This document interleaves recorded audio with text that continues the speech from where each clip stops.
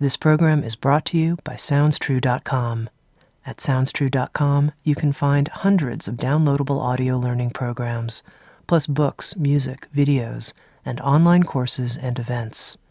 At SoundsTrue.com, we think of ourselves as a trusted partner on the spiritual journey, offering diverse, in-depth, and life-changing wisdom. SoundsTrue.com. Many voices, one journey.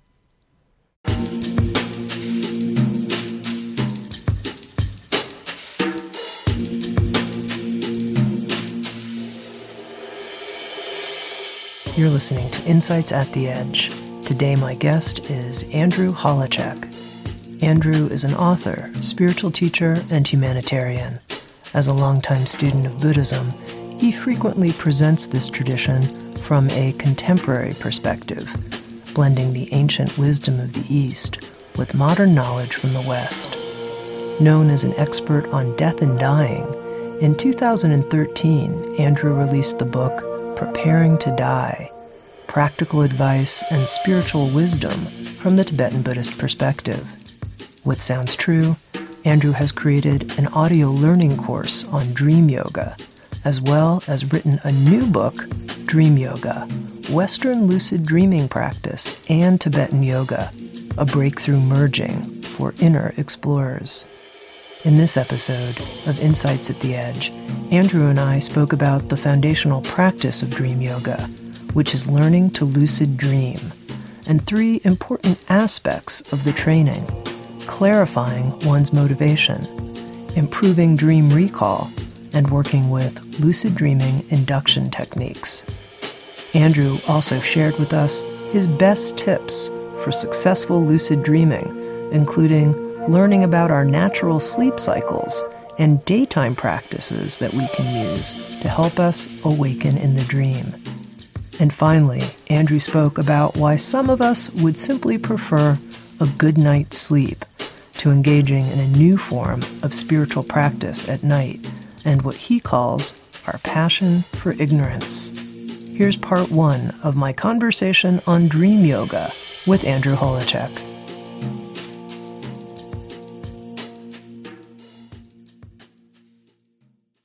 Andrew, in your new book on dream yoga, you introduced lots of spiritual practices that I've never tried and lots of spiritual insights, discoveries from those practices that I've never experienced.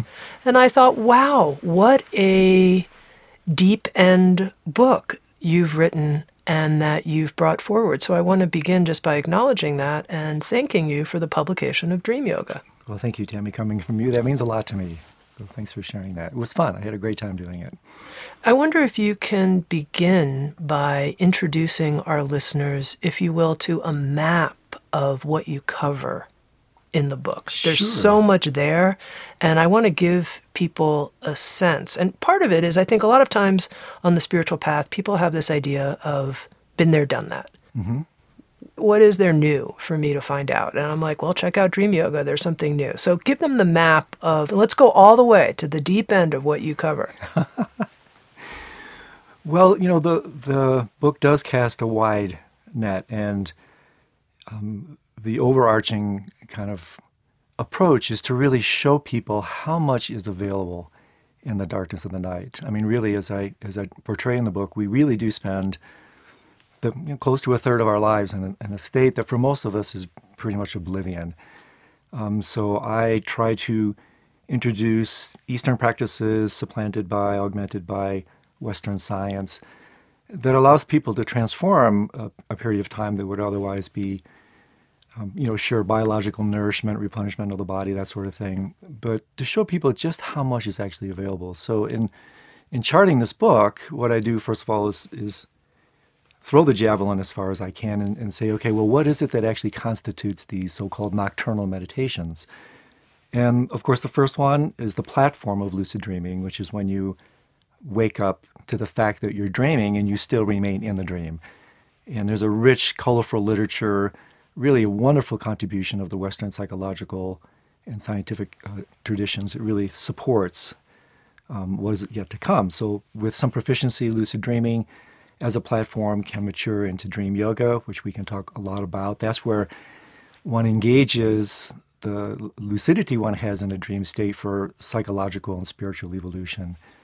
And then, as if that wasn't enough, there's yet another step that, in particular, the Tibetans, but not exclusively so. I mean, in Yoga Nidra, in the Indian tradition, the Taoists and other traditions work with maintaining lucidity and deep dreamless sleep. And for most people, that's almost incomprehensible. It's an oxymoron. I mean, how can you be awake and asleep at the same time? And there are scientists these days, I'm involved with some research projects that are trying to now prove it. Lucid dreaming has been proven by the scientific community.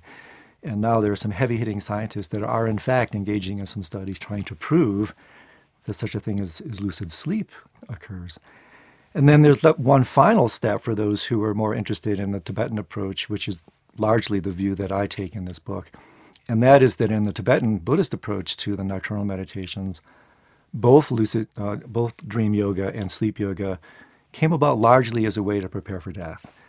So there's a small section at the end of the book about how one can use the darkness of the night to prepare for the darkness of death.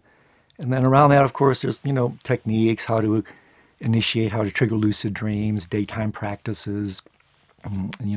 A substantial part of the book creates an on-ramp because these practices are in fact subtle. They're practices that are designed to match the subtlety of the mind as it unfolds in sleep and dream. So the practices are quite subtle, and that's why I spend a great deal of time step by step encouraging the reader, showing them how to really do the preparatory work so that by the time they actually get to the practice, it's more fruitional. It can actually happen. Now, you said something that I'm interested in, that it's now been proven that lucid dreaming really happens. How do you prove something like that? Yeah, they've done some very clever experiments. Keith Hearn in 1975 in England, and then Stephen LaBerge in 1977 at Stanford. In sleep laboratories, they hook the people up with what are called EOMs, eye monitoring devices and EEGs. And you can tell by these instrumentations where people are in the sleep stages. And that's one of the things I do explain in the book, the different stages of sleep and how to engage them. And what both Keith and Stephen did was extremely clever, was when you go into REM sleep, and the acronym of which is rapid eye movement, that's where most of our dreams take place. And Stephen arranged in advance that he would signal, and they can tell when you're in a dream state because there's a type of paralysis that takes place with your voluntary muscles, interestingly enough, to keep you from acting out your dreams.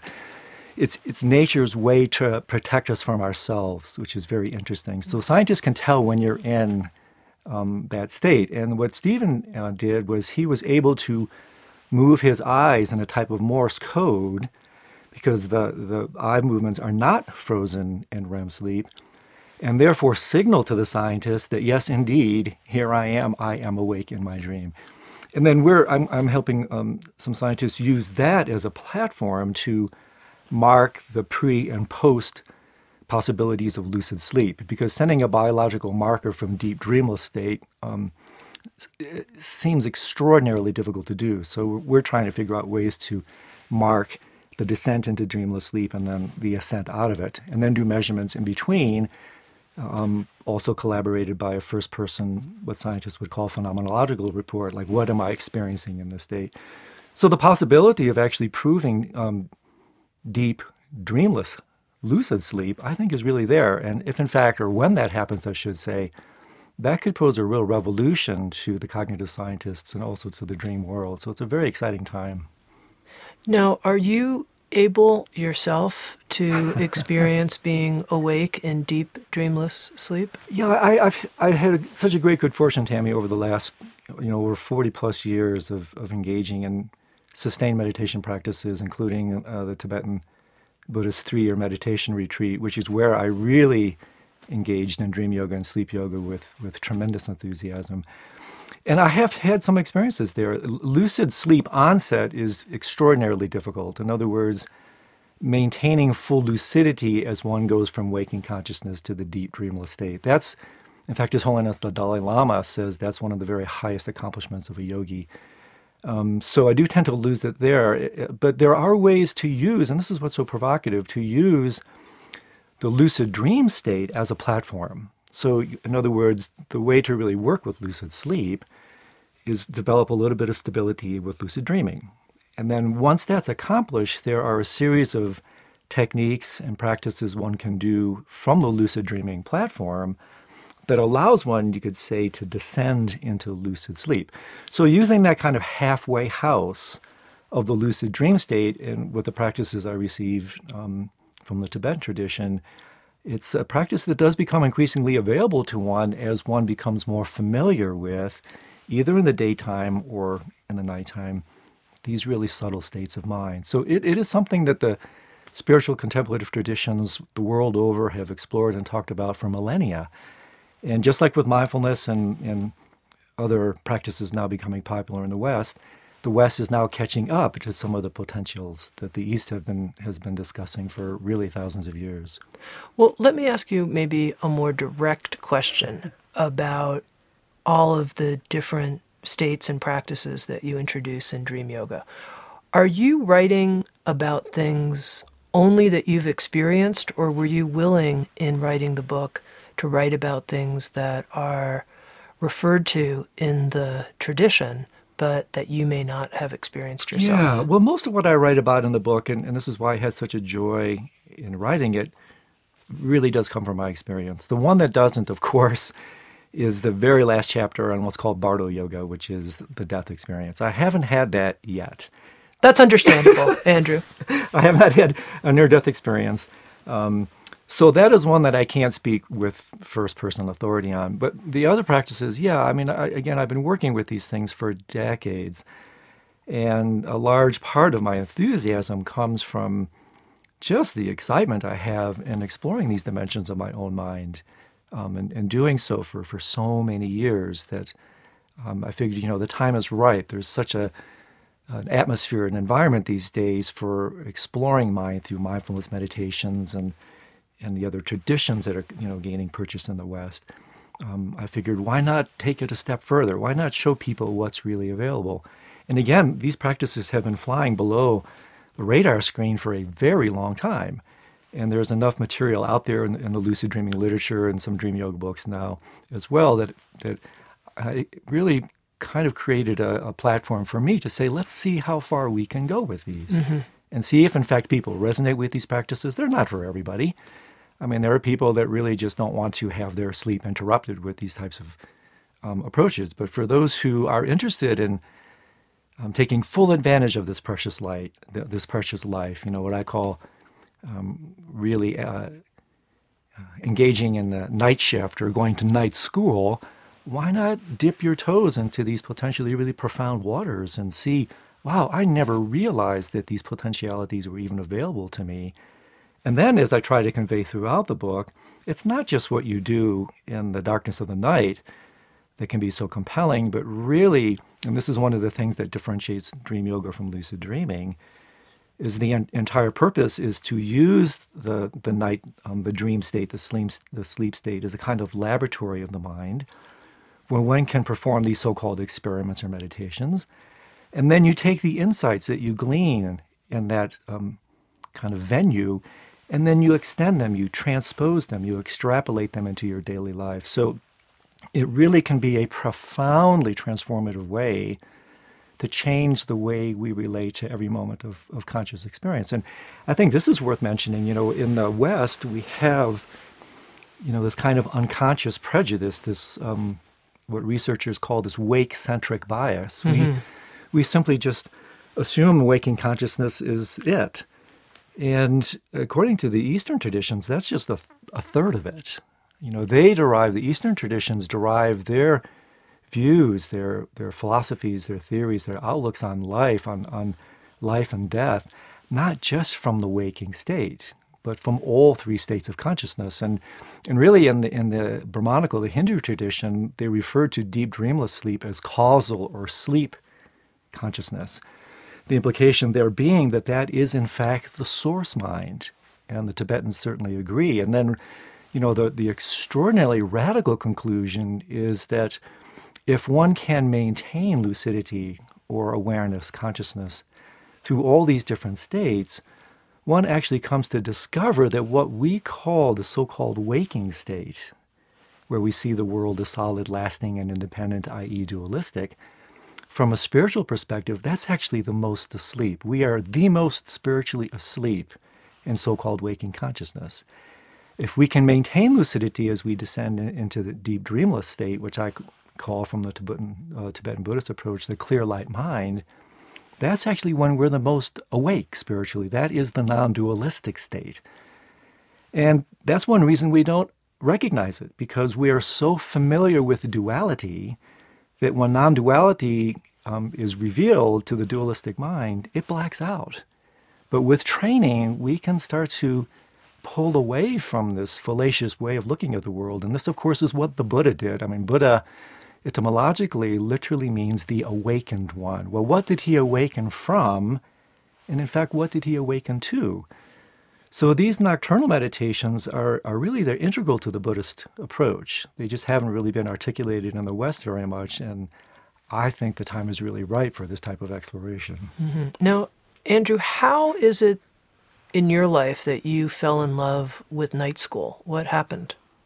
Well, I've always had a very rich dream life. Really, as far back as my memory goes, I've always had really rich, colorful dreams. And some people just have naturally spontaneous dreams. And in fact, it's really, as I try to put forth in the book, if the mind rests in its natural state, lucidity is a consequence. Lucid dreams are actually the natural expression of that mind. Non-lucid dreams are actually the aberration. So I've always had a propensity for the dream world, for our altered states. But there was one experience in particular that I relay in the introduction, or actually the preface to the book. There was a shapeshifter for me when I was in my early 20s. I was considering what to do for graduate school. So I took a year off and I worked as a surgical orderly and also in a maximum security prison. And to make a long story short, I had a really profound before and after experience where for a period of about 2 weeks, I was kind of thrust into this kind of spontaneous, dazzling, kaleidoscopic reality where my waking state became highly dreamlike, illusory, fragmented, and my dream state became pretty much spontaneous lucidity, constant lucid dreams. And as I relay in the book, it was just beyond profound for a young man like myself in my early 20s to be thrust into a world where I really couldn't tell much difference between waking and dreaming consciousness. They really kind of bled together. And then really what happened was, because the experience in retrospect was a bit premature, I didn't have the psychic structure to really contain it, I started to panic. Yeah, did you think you were losing your mind? I thought I was losing my mind. At Yeah. first I thought I was enlightened. Of course, what a ridiculous thing to even think. But then, my thrill of being awake was replaced with a panic of perhaps I'm just going insane. Because my sense of reality was slipping. I could no longer find or reestablish this sense of ground, which was originally so exhilarating, but then became increasingly kind of panic-ridden because, where did my safe, constructed reality go? So I shut the experience down, but it was such a transformative transmission, kind of a bleed-through experience, that I slowly started to tiptoe back into that world. And I became a voracious reader, just reading everything I could about dreams from a spiritual perspective. There wasn't much back then, some almost 40 years ago. Reading Jung and Freud and all the psychologists and whatever little science was available. Virtually nothing on lucid dreaming at that point.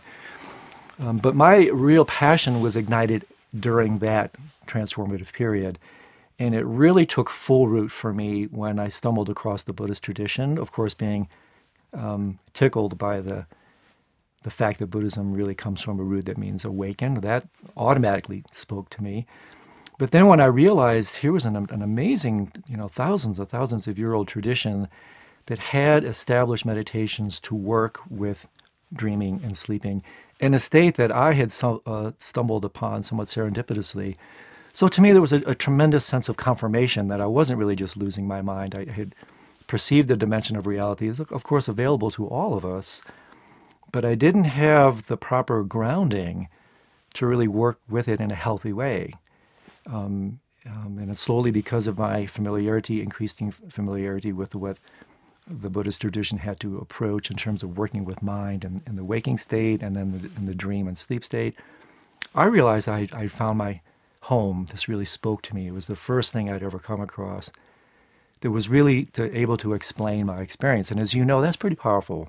Mm-hmm. When something comes along and you just find yourself nodding your head all the time, it was like, yeah, this is it. And then ever since then, the nocturnal meditations have become one of my principal practices. There's obviously many ways to summit the apex of the spiritual and psychological path.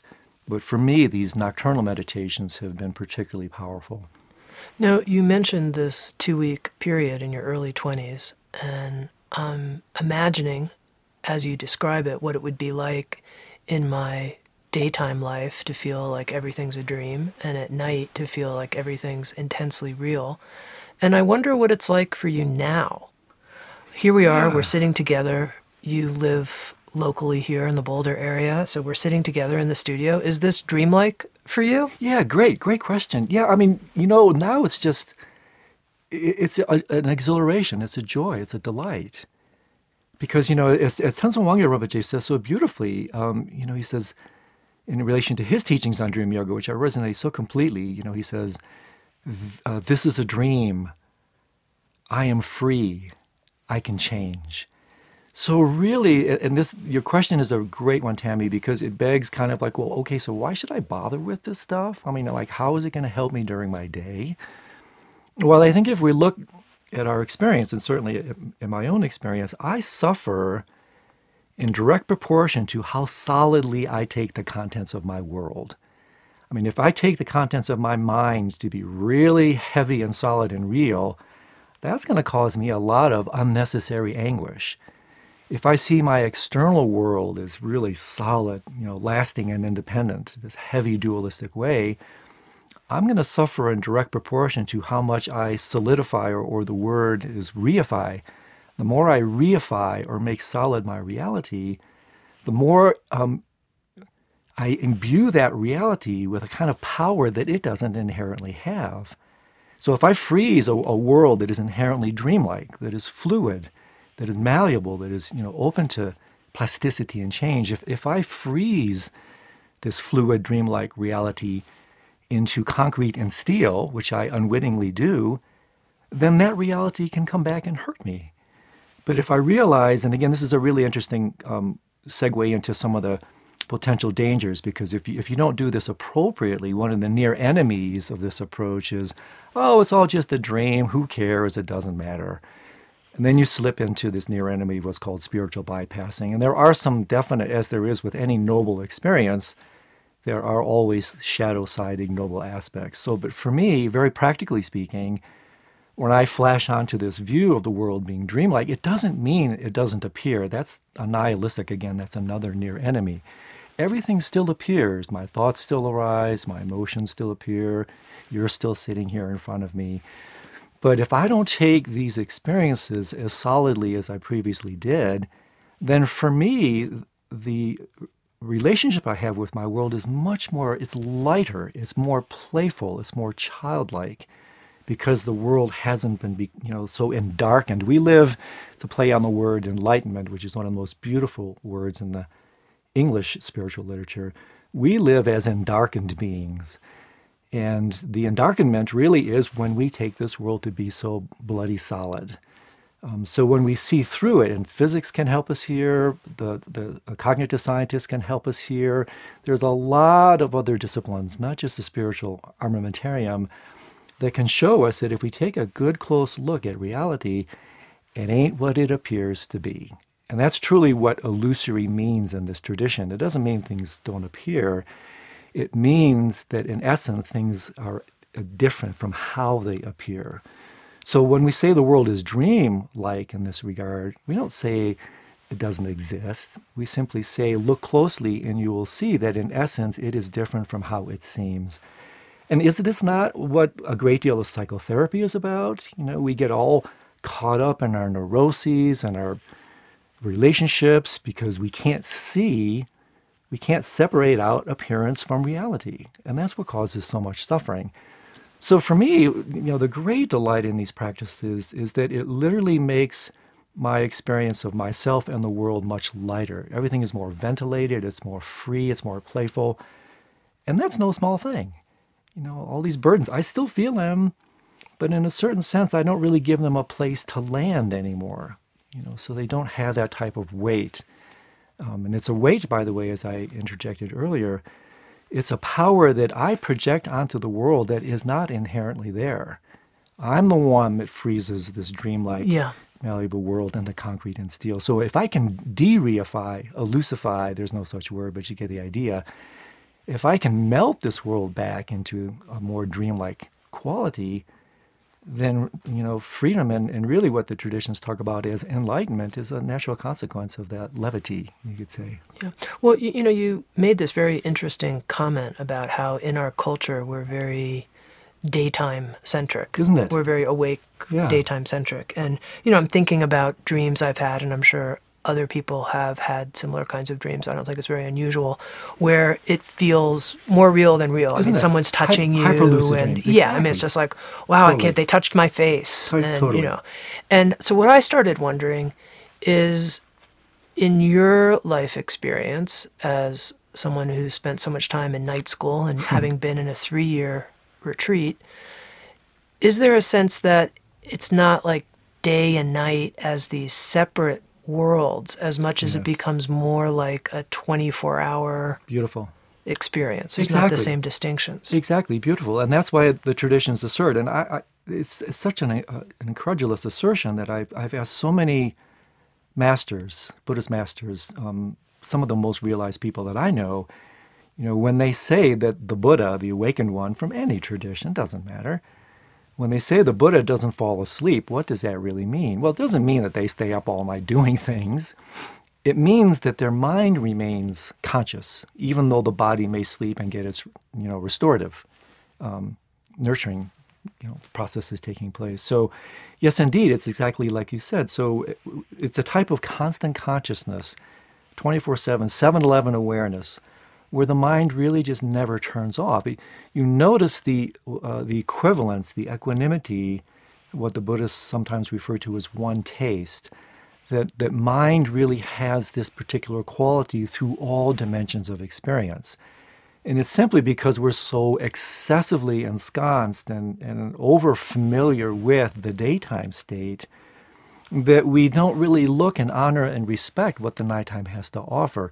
I mean, in the Western world, we dismiss dreams. I mean, dreams have an either overt or covert negative or pejorative overtone. We go, to say something is just a dream is pretty much a dismissive quality or a dismissive kind of adjective. So with these practices, what we're doing is we're trying to change the kind of cultural approach to dreams, which many indigenous and sometimes what we call primitive cultures, they have a completely different way of relating to sleep and dream. I mean, the Sonoy, for instance, they honor their dreams. They wake up in the morning and the family talks about what they dreamt. And because the culture cultivates this type of conversation with our deeper inner selves, then it's almost like a dialogue is opened. There's a ready conversationalist waiting for you every single night. You just have to listen. You just have to open your eyes, your heart, and your ears and listen to this extraordinary wealth of information that is embedded within us. And then by so doing, from a psychological point of view, you bring unconscious processes into the light of consciousness. That's a large part of what psychological liberation is about. And then even spiritually, then you go into what I refer to in the book as like the superconscious unconscious mind, this clear light mind, the Buddha nature mind that is always awake. And if you can tap into that and bring that with you every morning when you wake up, instead of your ignorance, instead of waking up into an undarkened state, seeing the world dualistically, you simply transition from the night into the day, bringing your enlightened realization from the night with you. it changes absolutely everything. It's a total game changer. And then at that point, all states of consciousness are seen to be equivalent. We can ride between all states without losing consciousness. And in fact, as the Buddhist and many other traditions put forth, that is one definition of what being awake actually means.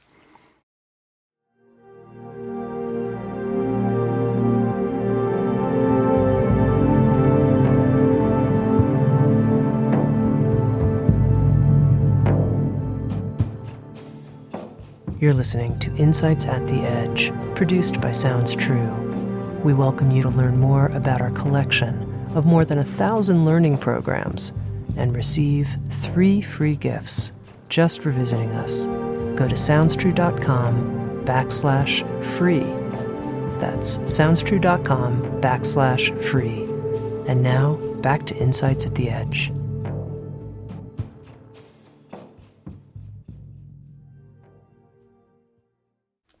Now, you mentioned, Andrew, that lucid dreaming is the foundation. That's where we start. And you dedicate the first, probably third of the book to really helping people begin to lucid dream. And you talk about how there are 3 essential elements to beginning a lucid dreaming practice. You need to have a strong motivation, good dream recall, and practice induction techniques. So I think we can briefly cover those 3. First of all, the strong motivation. What is my real motivation to lucid dream? Yeah, it's interesting. The word intend comes from a root that means to stretch. And here what we want to do through intention, and this is a play on the word yoga. Yoga in terms of uniting or yoking to your truest self, and also yoga in a more colloquial sense of stretching. So here what we do through dream yoga, which is a mental yoga, it's a mind yoga, we start to stretch the mind with our intent. And we do this even now. I mean, for instance, if you have to get up to catch a plane and you're someplace where you don't have an alarm clock and you just, really set that intent, I have to get up at 4 o'clock, I have to get up. More often than not, you're going to do it. So the power of intent, or in the Buddhist tradition, it's called the power of resolution, is enormous. And there are all kinds of sophisticated ways in the Buddhist approach using the laws of karma where that's engaged. But, even in an over-the-counter sense, it's basically putting your money where your mouth is. I really want to have a lot of good dreams. And this is one of the things I actually say every night before I go to bed. It's part of my what I call sleep hygiene, spiritual sleep hygiene approach. Every single night I have a little kind of off-ramp protocol that I engage in. And one of them is every night I say with as much passion as I can, tonight I will have many dreams. Tonight I will have good dreams. Tonight I will remember my dreams. Tonight I will wake up in my dreams. And that intention stretches into the night. It perfumes the way we go to sleep. And that alone, that quality alone is enormously helpful. The second one, of course, is increasing dream recall. And there are a number of ways to do that. In other words, just remembering more of your dreams. Once again, having the strong intention to do that is very pivotal. Having a journal by the side of the bed, which I do, where you start to write down snippets of your dreams. Again, it's you're putting your money where your mouth is. You're starting to really lean into it. And then engaging in some of the other supportive approaches that I present in the book. There are some naturally occurring substances like galantamine that you can use, which are very, very effective in terms of heightening one's dreams and thereby bringing about increased dream recall. I've had tremendous good luck with that particular naturally occurring substance. And then the last one, of course, perhaps the most important, are the dream induction techniques themselves. And what I try to portray in the book, kind of a double-barreled east-west approach, is the subtle systems that the Eastern traditions bring about, in particular the Tibetan Buddhists. They have a very sophisticated way of working with the subtle body, the subtle energy system, because as we descend into the dream state, every aspect of mind has a correlative body. So right now, waking consciousness is correlated most specifically with this gross outer body. But as we drop into the dream state, we drop below we descend below this outer coarse body, in this outer course consciousness into some more subtle inner body, which so many wisdom traditions talk about it. Some systems target it for health, of course, via acupuncture and systems like that.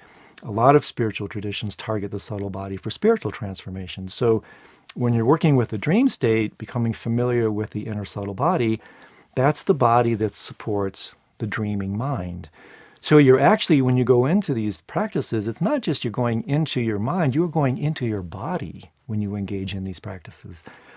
So I approach the induction of kind of protocol from an Eastern approach, describing the kind of the anatomy and physiology of the subtle body so people can become more familiar with it. And then I have to say, in great candor, I truly believe, especially for Westerners in my experience teaching this material for decades, that the Western approaches to lucid dream induction are more appropriate and I wouldn't say sophisticated, but they're certainly more applicable for the Western mind. And then there's a whole battery of induction techniques I give in the book.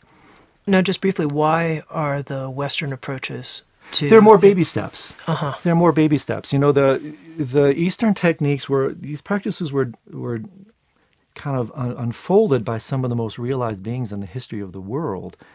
And again, this is purely my understanding. Sometimes I think, they forget that mere mortals like ourselves might need some baby steps. So the subtle body systems they can almost be too subtle for the coarse Western mind. And so these Western techniques, the ones that LaBerge and Tollet, and there's so many really sophisticated thinkers and researchers these days have come up with systems that I truly believe are more applicable for the Western mind. Smaller steps, incremental approaches. Mm-hmm. Because, for instance, if you look at the literature from the East, they're not going to talk that much about increasing dream recall and that kind of thing. So they go more directly. Well, okay, here's how you do it. And there's a lot of assumptions that are made. I think largely because in the East, these practices are always held within a larger context of meditation altogether. So the mind has already been processed, it's been prepared, it's been tilled and toiled, so that when you introduce the subtle practices in the East, they go, I have this on-ramp brought about by 20 or 30 years of meditation. Yeah. A lot of people in the West don't. And these other Western techniques, I think, in a certain sense, replace that. Instead of engaging in practices for 30 years, and as you know, countless studies have shown, unequivocally, repeated studies, that meditators have more lucid dreams.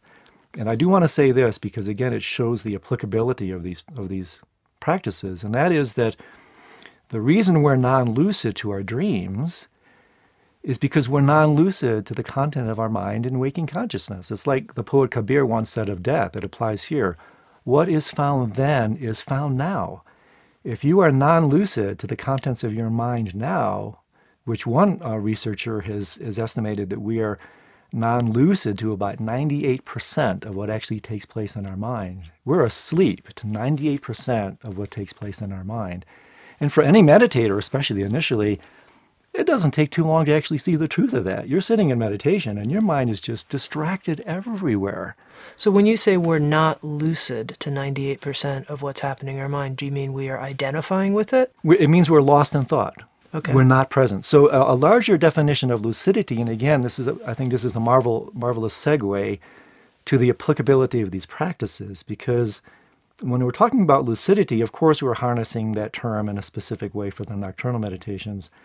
But lucidity in the largest scope really just refers to awareness.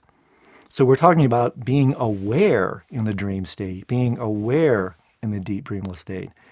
And the reason we're not is because we're not aware of what's going on in our minds right now. So, in a certain very real way, the thoughts that we have during the day are replaced by dreams at night. It's virtually the same type of phenomena taking place in two different states. So as you engage in good old mindfulness meditation, vipassana or insight meditations, Sure. as you become more lucid too, aware of the thoughts and the way your mind plays out during the day, you will automatically, naturally, quote unquote, spontaneously become more aware and lucid to that exact same mind as is revealed in the medium of the dream. And this is terribly exciting to me because it means that this mindful revolution that's taking place in the West now, I have no doubt whatsoever that you will find an increased incidence in lucidity around the world because people are becoming more lucid to their mind during the day. So, as esoteric as these practices can sometimes appear, and like, well, why should I engage in it?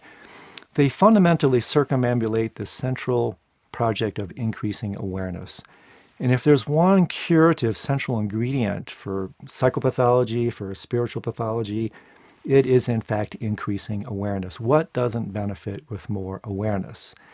And that's why these nocturnal meditations, when they're kind of supplanted, augmented with the diurnal practices, what we're doing during the day, when you start to see what's available between these two dimensions of mind, it's as if you're opening up a two-way street you didn't even know was there. Mm-hmm. And then you can start to incubate your dreams, you can start to seed your dreams, you can cultivate a tremendous relationship to the creative powers of the mind. There's a reciprocity that takes place from the insights we glean during the day. They come up, they start to inform the insights you have during the night. They come up, they start to inform your day.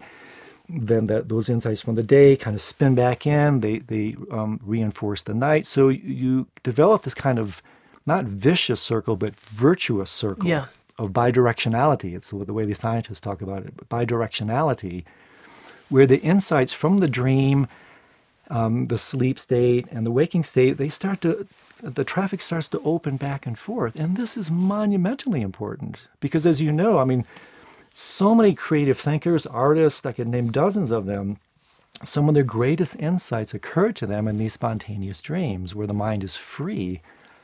Why not cultivate that type of relationship now, more volitionally, so it doesn't just happen by accident? It's not just a serendipitous event. So these practices, again, they have so much creative potential, so much transformative potential. And again, one kind of other pep talk around it, in terms of why one might be interested in engaging in these meditations, is that when you work with dream yoga, let alone sleep yoga, you're working with the tectonic plates of your experience here. You're working with the strata of your entire being in these dimensions of mind.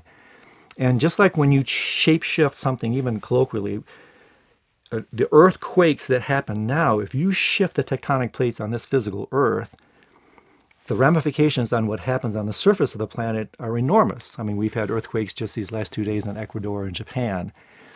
Using that analogy, you're working with the tectonic plates of your experience with these practices. And the amount of transformation that takes place down at this deeper strata of your mind can have profound transformative implications and applications in your daily life. And the literature is replete with stories of people going to sleep and having a single transformative dream. And you probably have had friends who've shared these that can change your entire life. One dream can shape-shift your entire life. So I think that's another reason I get so passionate about this topic, is that when people start to realize just how much is available to them every single night when they go to sleep, it can provide a real avenue for growth and development psychologically and spiritually that I think really at its apex represents kind of a pedagogy of the future. Really this kind of night school where the amount of learning and transformation that can take place is almost limitless. So a part of me is fully convinced, excited, and ready to sign up for night school. And then I also hear this other voice, and I imagine if this is a voice that some of our listeners might be hearing inside. And it says something like, God, each day I put out so much, I give so much, and I'm imagining other people maybe who have families, etc.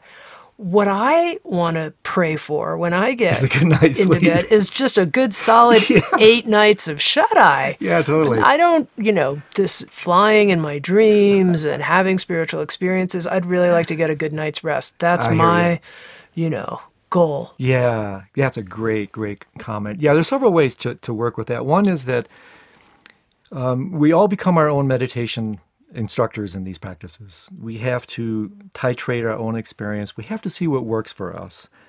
If we don't enjoy it, we're not going to do it. I mean, if you're tying yourself into knots trying to do these practices, at a certain point, and this is what I write about in the book, it's certainly been my experience, at a certain point, these practices will, in fact, reveal your passion for ignorance.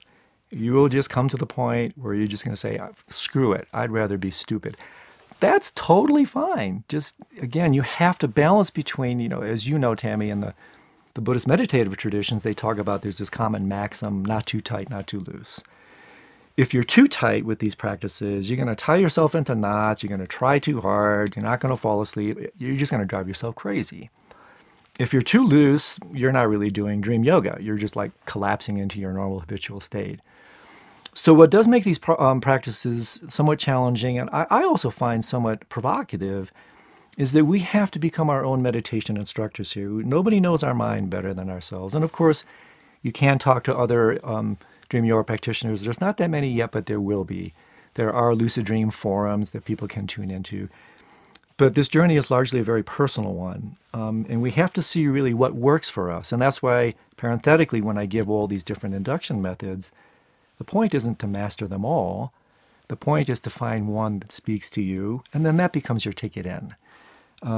So that's one way. You just have to kind of find your way in. And the other thing that's really helpful to understand is that the vast majority of the restoration that takes place when we sleep takes place in what's called stage 3 or stage 4, theta and delta sleep.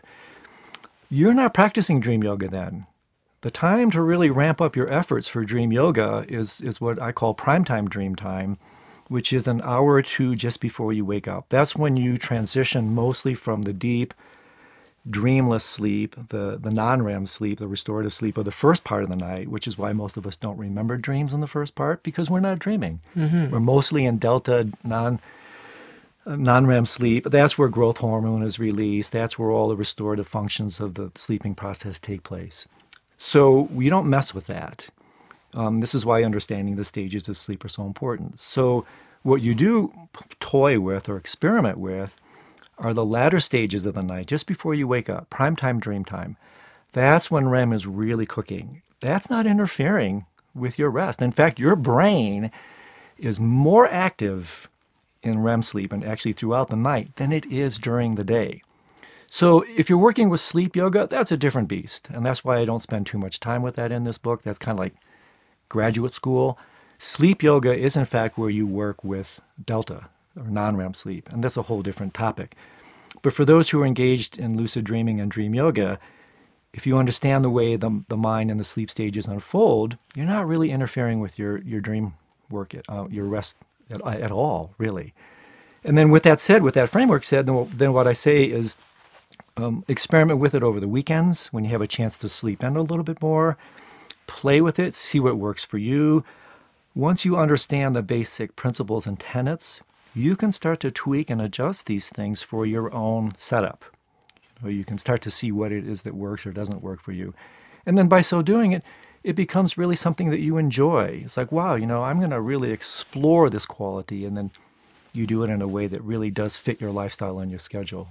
Now, you offer in the book your single best tip Yes. for lucid dreaming, and this is scientifically what you write. proven, by the way. Set your alarm to go off 2 hours before you normally wake up. Okay, sounds painful, but stay awake for 30 minutes and then go back to sleep. Yes. So help me know why that's going to help me lucid dream. Exactly. So that's like I mentioned, that's primetime dream time. That's, at that point, you're in a 75 to, I don't know what the exact percentage is, 90%, you're in full-on REM sleep. And REM sleep, rapid eye movement sleep, that's when dreams are cooking. And what studies have shown, they have shown that it's a 2,000%, a 20-fold increase if you just engage in that one technique of increasing, of inviting lucidity. So you set your alarm, like you said, 6 hours or whatever. You're sleeping 8 hours, you set it for 6 hours. Yep. Get up for anywhere from 15 minutes to half an hour. Either do a little meditation, very light reading, maybe work with some induction things, and then just simply go back to sleep. And then what happens during that period, and you will notice this even if you're not engaged in dream yoga work, is that your mind becomes very porous during that time. You're playing with the pre and post dream states. They're called hypnagogic and hypnopompic. The word is beautiful. Hypno is the god of sleep. Goji means to lead towards. So you're leading towards the god of sleep, leading away from the god of sleep. So you're working with these kind of, what the Buddhists would say, bardo states between dreaming and waking consciousness, where you're not quite here, you're not quite there. We've all had these experiences. You're dipping in and out, you're dipping in and out. And it's during those times when you can really start, especially if you're bringing a heightened sense of mindfulness to those states, you can really start to work with your awareness when you're bobbing in and out of these sleep states. And there's all kinds of things I mentioned in the book, ways to work very specifically with these the hypnagogic, hypnopompic states. But basically, yes, if you wanted to just try one thing, in fact, do that. A couple hours before you normally wake up, get up, walk around, go to the bathroom, go back to sleep, and notice how your sleep it'll just change by that one gesture alone. And especially if you're, again, working with the induction. So you're in there and you're going, now I'm going to really have lucid dreams. So you're really stretching at that point. You're really stretching. You lie back down, you let the whole thing go, and then just simply see what happens. Be inquisitive, be curious. So that, the other thing I mentioned with these practices, I think that's very helpful, is that even though dream yoga has a very specific set of techniques and practices, which I do outline in the book, is a kind of Gestalt approach. What these practices do altogether is they help us relate to the dream and sleep state in an entirely different way. And the analogy I use, Tami, is that it's like when you step outside into the dark from a bright room, and you keep your eyes open, and initially you can't see anything. It's just black out there. Mm-hmm. If you keep your eyes open, sooner or later, as your eyes accommodate to the dark, things start to pop up. You start to see things. They were there. You just didn't see them before. So you simply keep your eyes open. You will start to see things you haven't seen before. And in exactly the same way, these nocturnal meditations invite us to turn the lens of our mind and open our mind's eye towards these dimensions of experience that are otherwise just total blackness. Simply keep your eye open, be curious, be inquisitive, and see what pops up. See what starts to become available to you in your experience. And then dream yoga then starts to encompass an entire different attitude towards sleep and dream.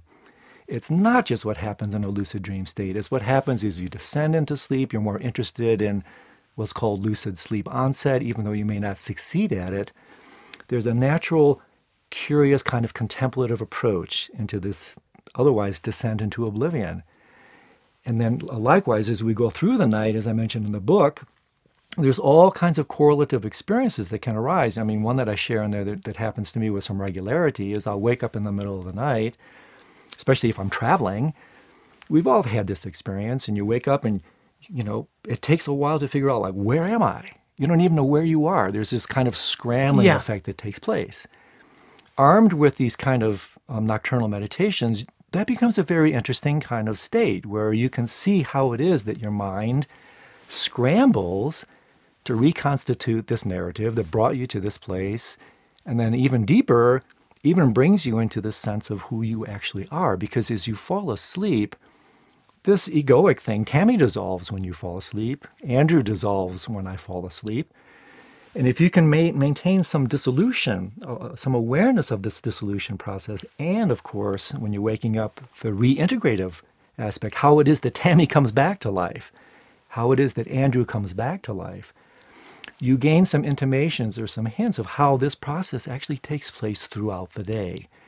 So again, that's the whole thing that makes it so exciting for me, is that it's not just, you don't have to get so hung up, that's being too tight, about accomplishing every letter of these practices. I mean, the fanatics, of course, like me, will do that. But it's basically about turning your mind's eye in, keeping it open, acclimatizing to the dark, seeing things that have always been there. You've just never seen them before because you haven't kept your mind's eye open long enough. Then all of a sudden, this entire world that's been described by so many wisdom traditions for thousands of years starts to become available to you.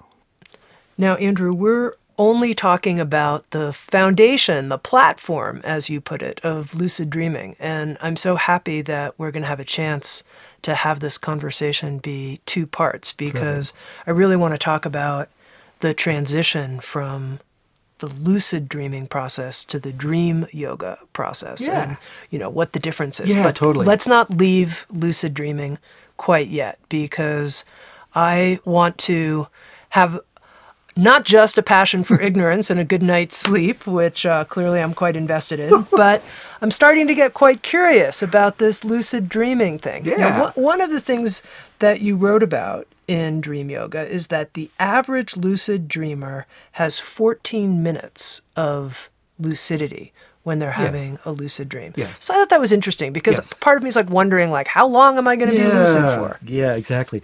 Well, lucid dreaming and lucidity, a great question, Tami. Lucidity, as you suggested earlier, covers a wide bandwidth, both in terms of clarity, vivacity, and duration. So as you mentioned earlier, we go from kind of barely lucid, you're not entirely sure, is this a lucid dream? I can't quite tell.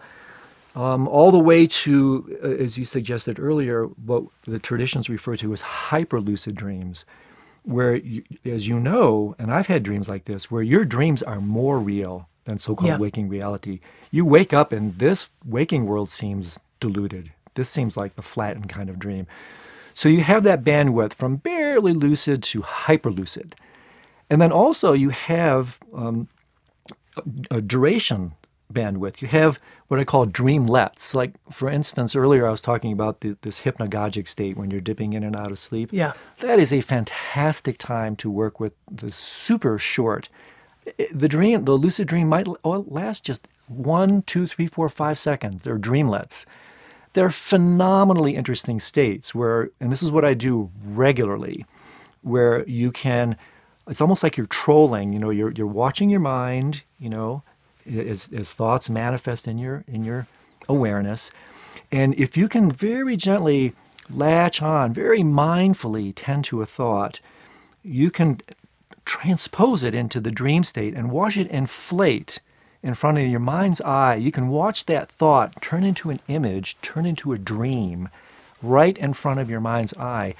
And it transforms into, they're like little bubbles coming up from the ocean, small dreamlets of lucidity that last 1, 2, 3, 4, 5 seconds. That is a totally legitimate lucid dream experience. The studies that you referred to for kind of seasoned lucid dreamers, the average lucid dream, by the way, the type of time experience you have in a dream, studies have shown, is correlative to the time experience we have during the day. So the average, as you mentioned, tends to be around 4 minutes, but I have had numerous lucid dreams that last 50 minutes. And that's when you can really start to do the dream yoga practices that we're going to talk about later. So I think this is really encouraging for people because, again, it shows the bandwidth of lucidity.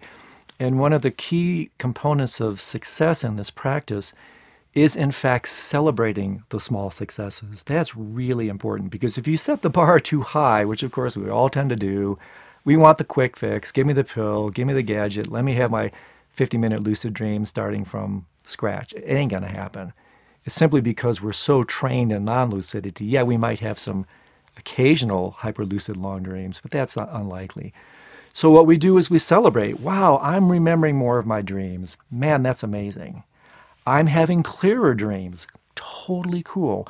Wow, I had my first lucid dream. It may have lasted 5 seconds. In fact, usually what happens when we have our first lucid dream is we're so excited that we had the lucid dream that excitement actually... No, let me ask you a question about that. What is the litmus test for, yes, this qualifies as even 5 seconds of a quote-unquote lucid dream? Well, you simply, the litmus test is this is a dream. You're not thinking because, you're no longer... when you're thinking, obviously thoughts have a different texture than dreams do. But you can watch thoughts transform into dreams. In fact, that's kind of what happens when we go to sleep. So the litmus test is simply knowing. There's a knowing quality that takes place where you're saying, you know what, I am seeing this dream like I've never seen a dream before. I've never been awake to this type of experience, even though it's only lasting 5 seconds. This is a short, vivid, micro-lucid dream. And there is a quality of knowing that does come about with that. And that type of recognition and knowing should be acknowledged and celebrated. It's a totally valid way to work. In fact, I read a recent paper from a researcher in Ireland where some of his data was showing that some of the more veteran lucid dreamers these days are in fact playing with these pre and post dream states, the hypnagogic, the hypnopompic states. They are transforming those states into their kind of primary lucid dream work. And I found that very interesting because that's pretty accessible for people, especially in that prime time, dream time when you're waking up. We do it all the time. You wake up on a Saturday morning, you don't want to get up. You're dipping in and out. It's a beautiful state of mind. I like it. You languish in bed, and this is one of the great luxuries you give yourself with dream yoga. And you're just, instead of kind of just caving into what's happening in your mind, now all of a sudden there's a new, more contemplative relationship. It's like, wow, hey, let's see, this guy was talking about this. Let's try that. Let's see what happens when this thought arises. Can I, in fact, watch this thought transform into a dream? That's what LaBerge talks about as a wild, a waking-induced lucid dream. Yeah, okay, so let me try this on you to see, does this qualify as lucid dreaming? Because I'm still a little confused, but lack of experience on my part. So I go to take a nap. Mm-hmm. I go to take a nap. I know I'm lying on the couch napping, and I'm dreaming. And, I'm sort of half in, half out. Right. There are dreams happening, and I know I'm lying on the couch, and I know I'm dreaming. Is that a lucid dream? Not necessarily. I mean, that could simply be a brief moment of recognition when you're popping out of the dream and you're making exactly that type of comment. You're going, oh, wow, I was just dreaming. That's a retrospective awareness. You were aware that you were dreaming. That, in fact, again, that should be celebrated. That's like, wow, that's really cool. That's increasing dream recall. So don't dismiss it. That's already cool. But that's a retrospective lucidity. What we're talking about here is a more subtle internal lucidity. In other words, you are in the dream, just, it's hard to do with daydreams because the minute we're aware of a daydream, we pop it. But it's somewhat similar to that scent. It's as if you could allow your mind to run away into a daydream now, and yet you're somehow aware of it. That's kind of it's not the strongest analogy, but it's something to play with. But so you're talking more about a retrospective lucidity, which again is very valid. You're starting to become more aware. Lucid dreaming is when you're in it, and you go, wow, there is a little bit of an excitement. There's like, wow, this is cool. This is cool. I'm doing it. Okay. And then, like we can talk about this later. You can actually have that type of dream and not do anything with it. Those are what are called witnessing lucid dreams. You're simply aware that you're lucid, but you prefer not to engage it. You can see here, of course, how this has a direct correlation to meditation. You're aware that this is happening, but you prefer not to engage it. That's a lucid dream. It's called a witnessing lucid dream.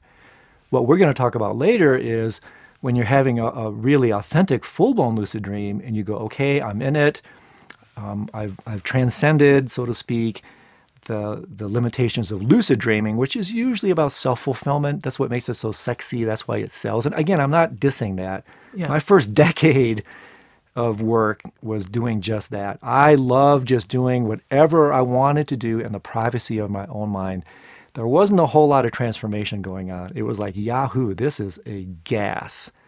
But at a certain point... I'm not going to ask for any further details. That's fine. So, yeah, exactly. That's your business. So fill in the blanks. And that, again, the parenthetically here, the moniker for dream yoga is the measure of the path.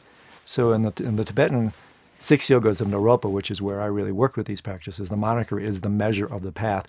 Dreams are truth tellers. Even psychologically, dreams are truth tellers. So even the fact that I'm in the dream initially for a decade and just enjoying my runaway discursive samsaric mind, that's a revelatory experience. It may be a humbling one, but it's revealing something about how I want to work with my mind, which is basically, initially, I just wanted to indulge it.